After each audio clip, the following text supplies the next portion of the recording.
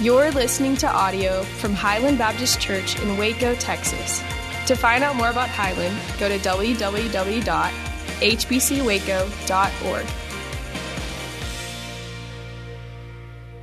It's a problem to worship the wrong God, and it's equally a problem to worship the right God in the wrong way. Now that I might have your attention, let's go to Mark chapter 7 together. If you have not been here this summer, we've been walking through the Gospel of Mark, and so you've missed a good 6 weeks, and so welcome to week number 7. We're wrapping up the series today. We're going to jump into the book of 1 Timothy, starting next Sunday with a brand new series, but let's land this plane, first of all, with Holy Sweat. So Mark chapter 7, go and turn there if you don't mind. Let me give you a little context of what's happening. If you were here, if you weren't here, kind of what's happening. Mark chapter 1 through chapter 6, we see a very compassionate Jesus. He's healing, he's raising dead people, he's feeding, he's caring, he's loving, he's responding. And really chapter 6 is the apex of his popularity. When in chapter 6, he feeds the 5,000 men, which is probably 20,000 to 25,000 people. By his own hand, he creates these fish and crackers that we learned last week, or fish and bread, and he feeds the crowd, and he even collects 12 extra bags at the end to feed the 12 hungry disciples who had not eaten in several days, perhaps. It was a miracle of power and a miracle of precision.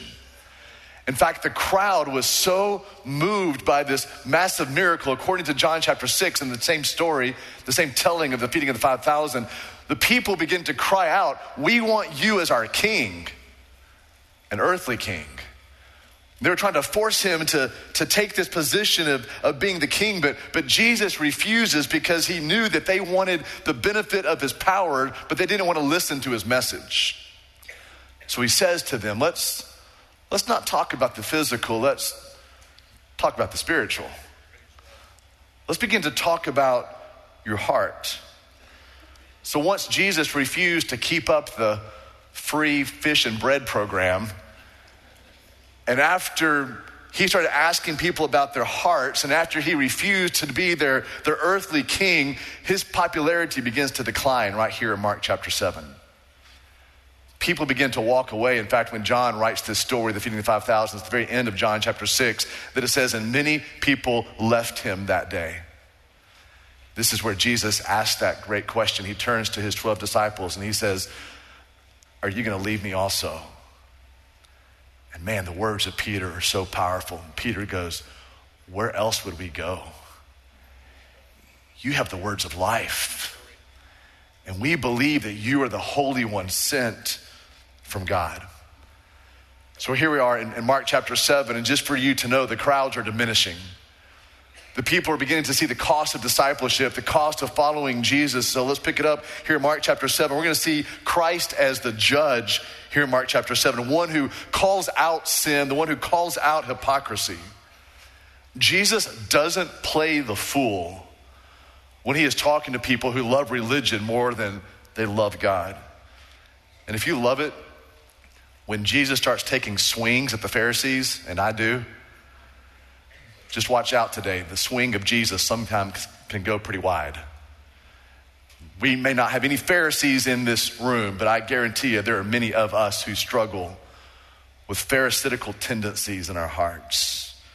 Mark chapter 7, beginning in verse 1. Now, when the Pharisees gathered to Jesus, with some of the scribes who had come from Jerusalem. Let's just stop real quick. The Pharisees and these scribes who are new on the scene, they have come to Capernaum. They have come from Jerusalem. These are the legalistic, self-righteous, external, hypocritical, phony, religious members of the establishment. They are darkness and they hate the light. These scribes have come from Jerusalem because they want to kill Jesus, and they're looking for a way to indict him. They're looking for a way that they can take him down and take him under.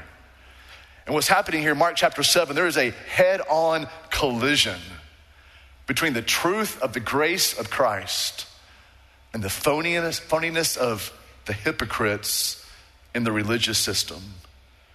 In verse 2, they saw, these Pharisees, these scribes, these phony members of the establishment, they saw that some of his disciples ate with hands that were defiled, that is, unwashed. So let's stop right there. It's not that the disciples were eating with dirty hands. They were eating with unceremonially cleansed hands. In other words, they had not gone through the ritual properly, according to the scribes, according to the legalists of the day. They weren't doing it right. And this was a big deal to the Pharisees.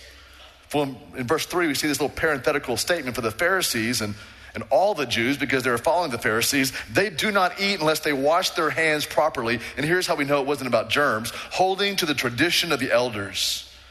And when they come from the marketplace, they do not eat unless they wash. And there are many other traditions that they observe, such as the washing of cups and pots and copper vessels and even dining couches. So the reason that the Pharisees were saying you've got to wash after you come back from the marketplace is because you may have rubbed up against a Gentile.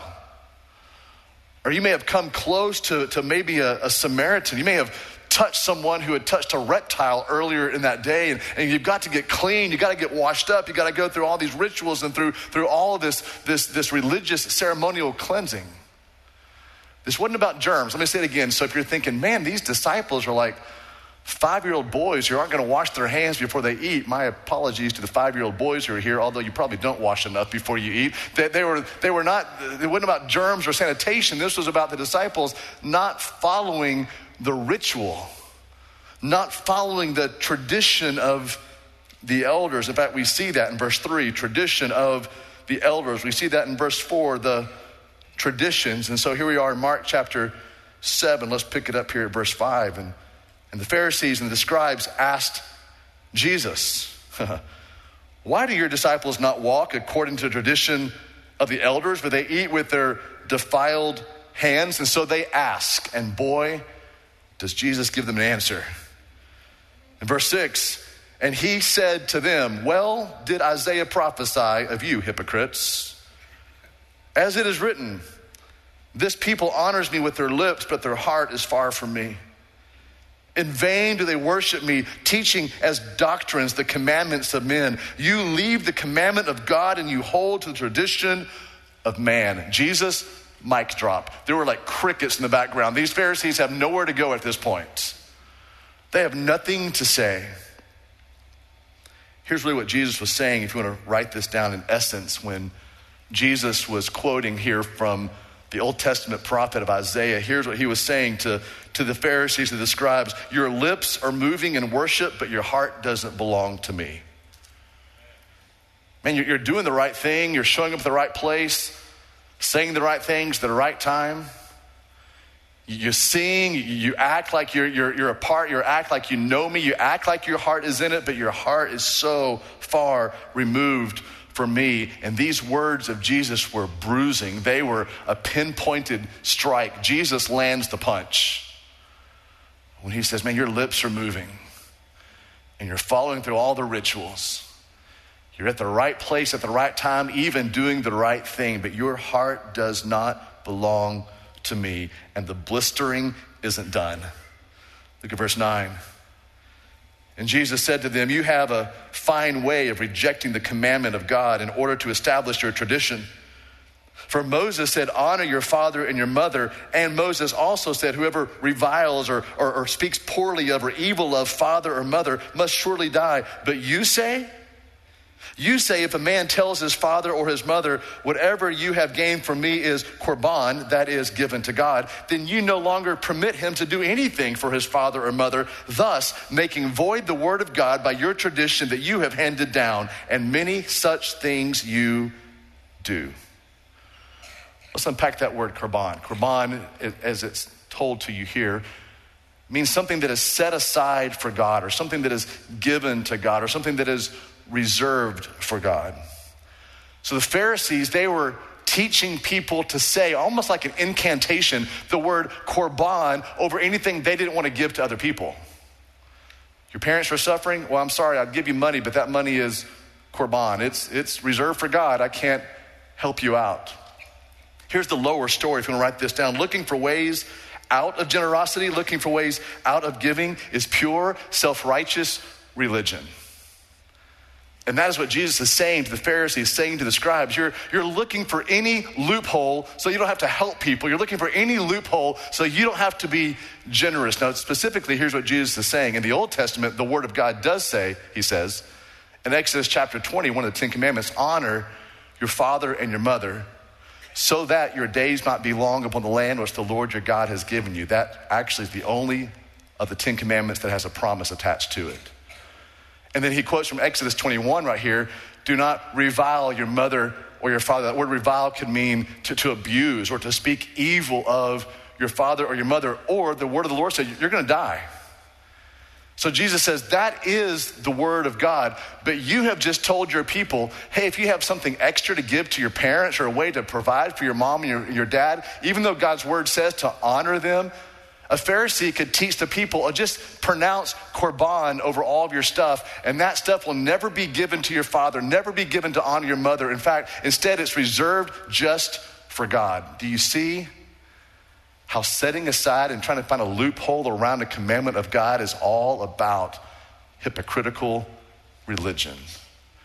But here's what Jesus is saying, if you want to write this down, looking for ways to be generous, looking for ways to give, that is pure imitation of Jesus himself. See, we're constantly on the lookout for ways we can be generous, ways that we can be givers to other people. Instead of just saying, well, I'm sorry I can't give, I'm sorry I can't help, the Pharisees would teach you just reserve all that stuff as if it belongs to God only. In other words, that way you could look spiritual without having to give anything to anybody. Then Jesus comes on the scene and turns everything upside down. He says, no, I want you to look for ways. I want you to search for ways to be generous. I want you to look for ways to give. And in doing so, you'll imitate Jesus himself. You see, in that statement, it's the heart, it's the grace, it's the relationship. It is following in the steps, the path, the pattern of Christ. Now, often here at Highland, we'll walk through the lower story and we'll walk through the upper story. The lower story is always the narrative, what he said, what she said, the geography, the quotes, the verbatims. There's also an upper story, kind of an upper story of God's redemption plan. So we have looked at the lower story. Let me tell you what the upper story is. Here in Mark chapter 7, these first 12 or 13 verses that we have looked at through so far, really here's the upper story that I want you to see what Jesus is saying. Here's the upper story. We must adjust our lives to the authority of Scripture. This is what Jesus is doing. He is comparing the supremacy of the authority of Scripture with the low nature of tradition. So 7 times in this passage we just read, there is mention of tradition. When you see things repeated over and over again in Scripture, you know that that's what the Holy Spirit's trying to aim our hearts toward. And so let me just show you very quickly. In verse 3, it says tradition of the elders. Verse 4, it says tradition. Verse 5, it says tradition of the elders. Verse 7, referring to tradition, says commandments of man. Verse 8, traditions of men. Verse 9, your tradition. Verse 13, your tradition. You see, this is the conflict. Jesus is now coming to them and saying, you are more concerned about your tradition than you are with Scripture. In fact, religious hypocrites, you have put tradition on the same plane as God's word. I don't know about you, but in my mind's ear, if that's even a phrase, I can hear Jesus saying these things with a lot of passion. He's not sitting back mumbling these words. He has come directly into the place of establishment, speaking directly to the hypocrites of the day. And with great passion in his voice, he was saying, you are not honoring the unique supremacy of Scripture. And when you do not do that, you become your own God. You create your own God when you don't recognize the authority of the Bible. Let me just say to every brother and sister in Christ here this morning, if you believe that you're under the authority of God, then you must believe that you're under the authority of Scripture. And here in this passage, Jesus is elevating the Word of God. We see this high esteem that Jesus has for the Word. You see, Jesus sees Scripture not as man-made, but as God-given. 22 times in the Gospels, Jesus says this Greek phrase, graphetai. It's where we get our English word graffiti, graphetai. It means in English, it is written. And we saw it just then in Mark chapter 7. If your Bible's still open, I sure hope it is. In verse 6, it says, as it is written. Then Jesus quotes from Isaiah. That phrase, it is written. 22 times Jesus says that phrase specifically, but 228 times in the Gospels, Jesus quotes a passage from the Old Testament. 228 times he quotes directly from the Old Testament, or he refers back to an Old Testament situation. You see, Jesus fortified his heart with Scripture. When he had the cosmic challenges of his daily life, Jesus did not just rely upon his willpower, he went back to Scripture. This is how highly Jesus esteemed the Word of God. When he was face to face with Satan and was being tempted in the incredible battle of spiritual warfare, what did Jesus do? He quoted Scripture. When Jesus was on his way to the cross and all the last ounces of his life were ebbing away from him, and he stumbles and he falls on the ground with the cross on his back, he quotes from Hosea. And in the last few breaths he has, as he is in agony in both body and soul on the cross, he quotes Psalm 51. Jesus was fortified by Scripture. And so the higher story, the upper story of Mark chapter 7 is, followers of Jesus, we've got to adjust our lives to Scripture. In our culture today, we're trying to adjust Scripture to fit our lifestyle. We're trying to change Scripture to fit our patterns of behavior. And here in this upper story, we see Jesus saying, no, esteem Scripture. If you believe you're under the authority of God, then you're also under the authority of God's Word. Now this summer, we've talked a lot about doing things. And man, I had a remarkable trip to the border of Mexico this past Friday. My son and I took that really quick 19-hour round trip, jaunts down to Brownsville. And next week we'll share some more and have a little video. It was amazing. And this summer, I have received more emails from you. In fact, I'm a couple of hundred emails behind from some of you who've been sharing with me stories of you sweating this summer for the glory of God and for the good of others. But in talking about works and good works and doing the right thing, it's really important to this under shepherd's heart to make sure that we're all in this house on the same page, biblically speaking, that we're on the same page doctrinally together. So let me this morning, first of all, share with you the false gospel. Sometimes to truly understand the true gospel of God's grace, we need to first understand and see and perceive the false gospel. So let me just kind of give you the false gospel. Here's the false gospel. False gospel is, I have faith in my good works. I have faith in what I do. And if I do more good things than bad things, then I get this cosmic check mark by God. I'm approved by God. And then I can kind of live my life however I want to after that. That, by the way, is the essence of every world religion outside of Christianity. And it's also the way that many of us, preacher guy included, we tend to live our lives. If I can just do more good things than bad things, if I can just do some good things today, good things this week, do the right thing this week, then I'll be in favor with God. I have the check mark by God. I can be approved by God. And then, man, if I'm in good standing with God, I can kind of just live however I want to live. One more time. That's the false gospel. But here is the true gospel of grace. It begins with you and I living however we wanted to live. In our darkness, in our depravity, in our spiritual death, in our hopelessness. And then we believed on Christ and we were adopted by God by our faith in Christ Jesus. You see, not just approved by God, that sounds so cold. Instead, we were adopted by God. We were brought into his families. Behold, what manner of love that the Father has for us, that we should be called the sons and daughters of God. He has brought us into his family. And now because of that, we live a life of good works. We serve, we sweat. That is the true gospel of grace. I want to make sure we're all on the same page, again, scripturally this morning, that we don't do good works so that we might be adopted by God. Because we have been adopted by God through faith in Jesus Christ, we do good works. And those two gospels, one false, one true, if you get that one wrong, it can mean an eternity of difference for you. It is based upon grace alone, faith alone, Christ alone.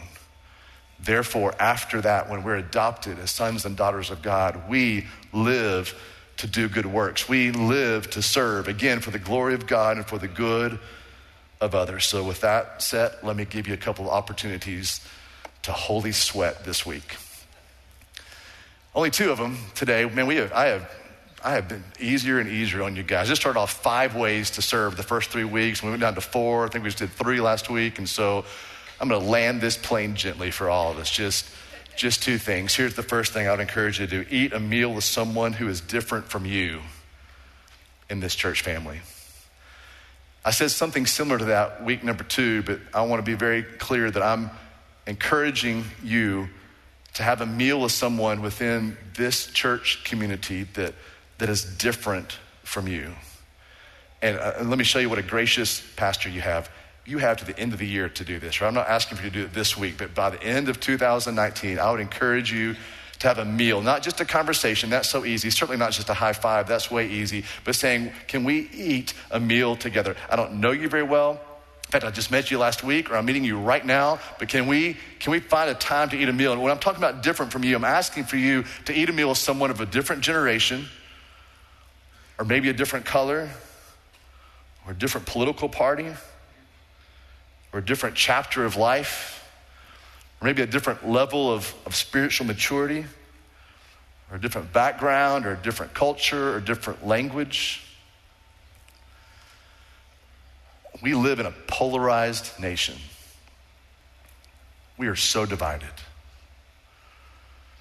Let me offend the Democrats first. It's not Trump's fault. Now let me offend the Republicans. It wasn't Obama's fault. It's not the social media. It's not because there is an increased tension between the races in our nation. Let me tell you why our country is so polarized today is because there's a decrease of righteousness and an increase of sin. And that has separated us. There's been this violence, there's been this darkness, there's been this hatred between us. And let me say, the government was never designed to reconcile people, nor was the arts or business or education or entertainment. The church alone should be on the forefront of bringing peace and reconciliation in our country. Where does that start? Believe it or not, it can start by you inviting someone that looks different than you out for a meal. Why not now? Why not this church? Why not this city? That we become the people in the front lines of doing something that the church was actually designed to do, and that is for you and I to be ministers of reconciliation. Isn't it amazing that's as easy as Chick-fil-A or a barbecue or something just as easy as having a meal together?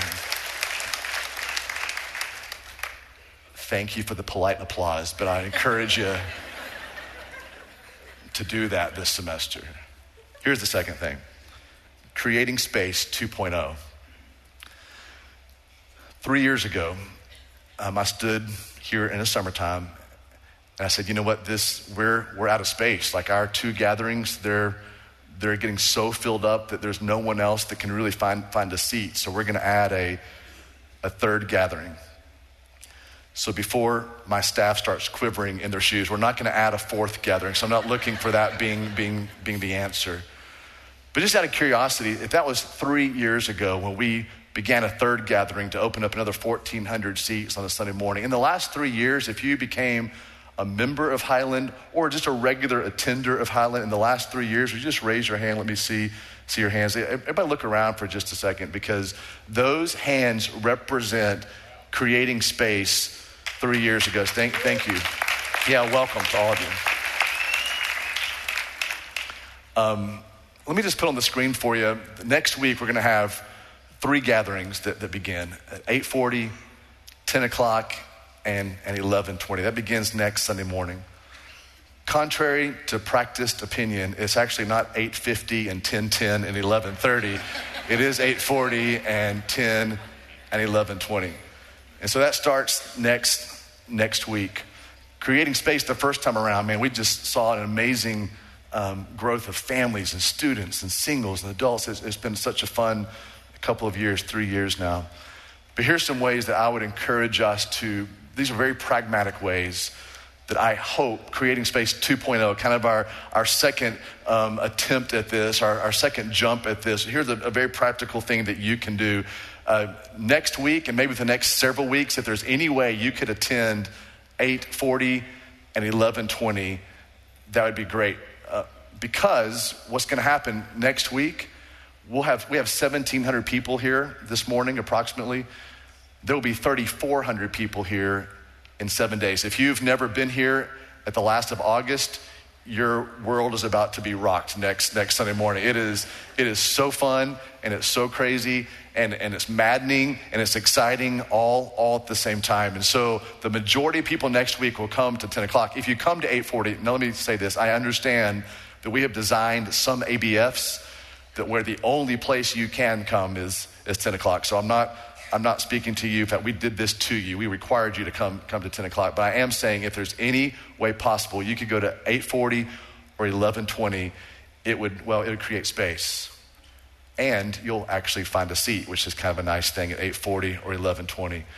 So that's a very pragmatic way that we can sweat together these next several weeks. Here's the second thing, and this might be not just holy sweat, but literal sweat. Would you be interested, please, in parking away from the church campus and then making the walk in? So if you are ambulatory enough to park off campus, like a few blocks away, and make the holy sweat walk in, that would be such a benefit, not necessarily to those who are around you right now, but to the 1,700 people who aren't around us today.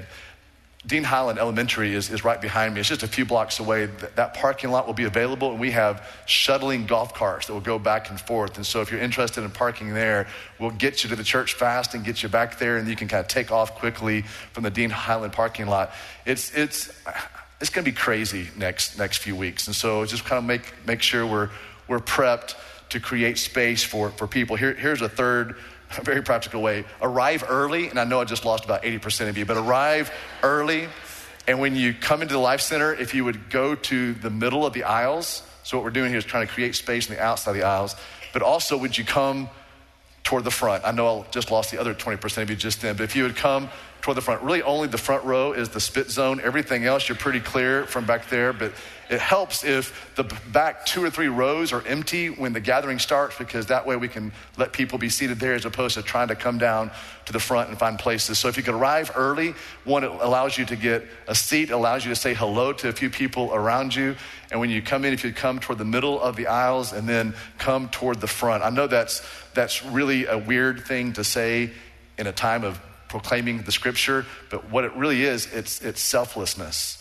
It's sweating for the good of others to come early, to go to the middle, and to come to the front. Here's the next thing. If there's any way possible, stay off of 30th Street. On the count of 3, everybody point to 30th Street. So 1, 2, 3. Yeah, no, ma'am, it's not over there. It's over back that way. Straight behind us. That's 30th Street. So if you could stay away from 30th, one, you want to stay away from 30th Street the next several weeks. Because again, you got 1,700 people. Let's say 1,200 of them next week have never been to Highland before, and all they know is kind of 30th and Maple. So they're going to be on 30th and Maple. So if you know how to kind of make your way around the church campus, it'd be great to park on the parking lots from a street, not from 30th Street. So not only, if you don't mind staying away from 30th Street, if you can carpool, that is so helpful.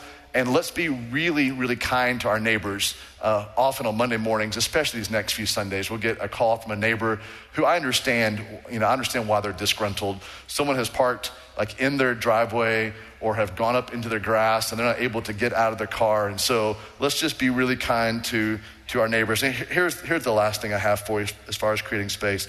These next few weeks, be only as patient with others as God has been patient with you.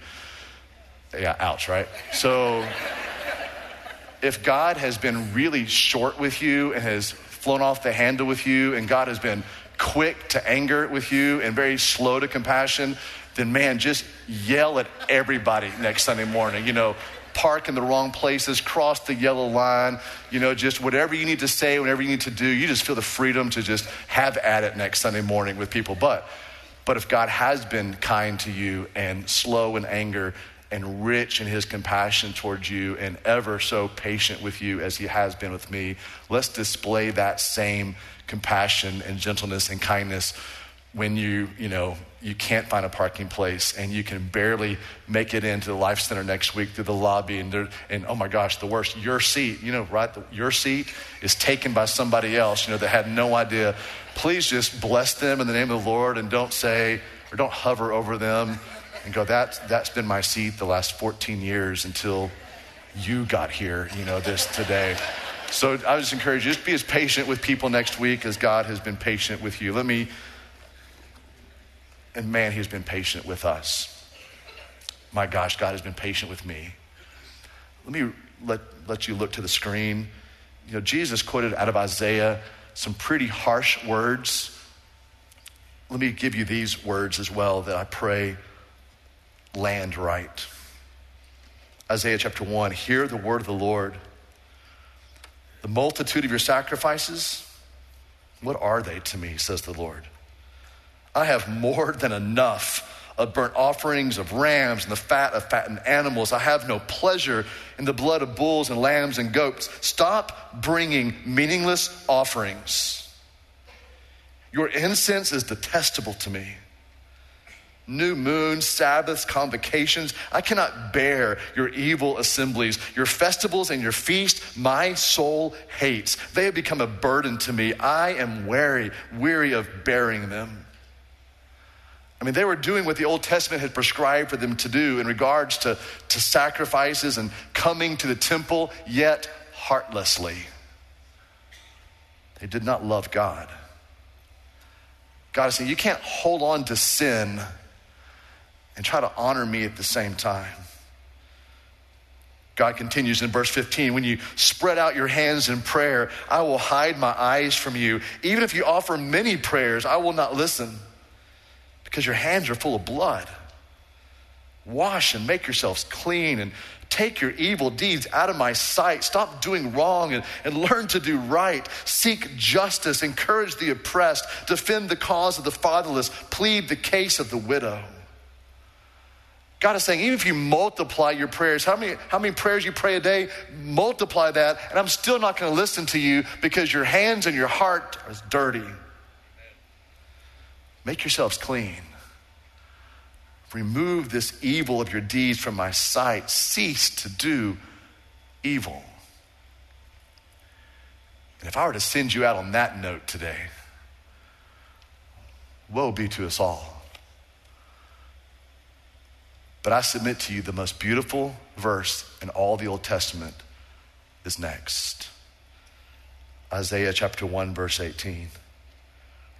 So come now, and let us reason together, says the Lord.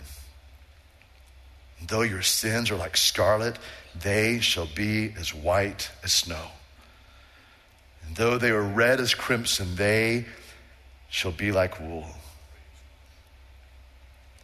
So for anyone here today that's made a mess of your life, you're a rebel and a prodigal, and the number of your sins you can't even count anymore.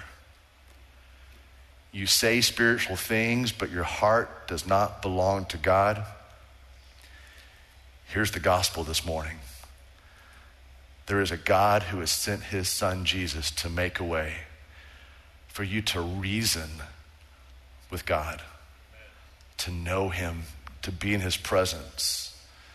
And if that wasn't sweet enough, he offers up the possibility of adopting you as a daughter and a son when you believe upon the name of the one who can make your sins as white as snow.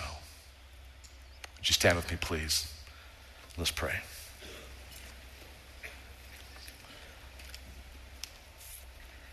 Jesus, you take wide swings. At some point or another this morning, we saw ourselves in the seat of being a hypocrite, of worshiping you with our lips, and yet our heart is far from you. Our speech is spiritual, but our life is just in rebellion. There's many of us here, we're more concerned about our outward appearance than the condition of our heart before you. So God, we praise you today that you invite us to come and reason with you. and that your son Jesus has made a way for that reasoning, for that fellowship with God. Though our sins are red like crimson, our hearts can be washed as white as snow. So Father, we thank you today for this Jesus, this Lamb of God who has taken away our sin. We press into him. And for those today who do not know Jesus Christ, the door is wide open to step in and to find life and freedom and joy and adoption. This is the true gospel of grace. In the name of Jesus, this precious Lamb, we joyfully pray. Amen.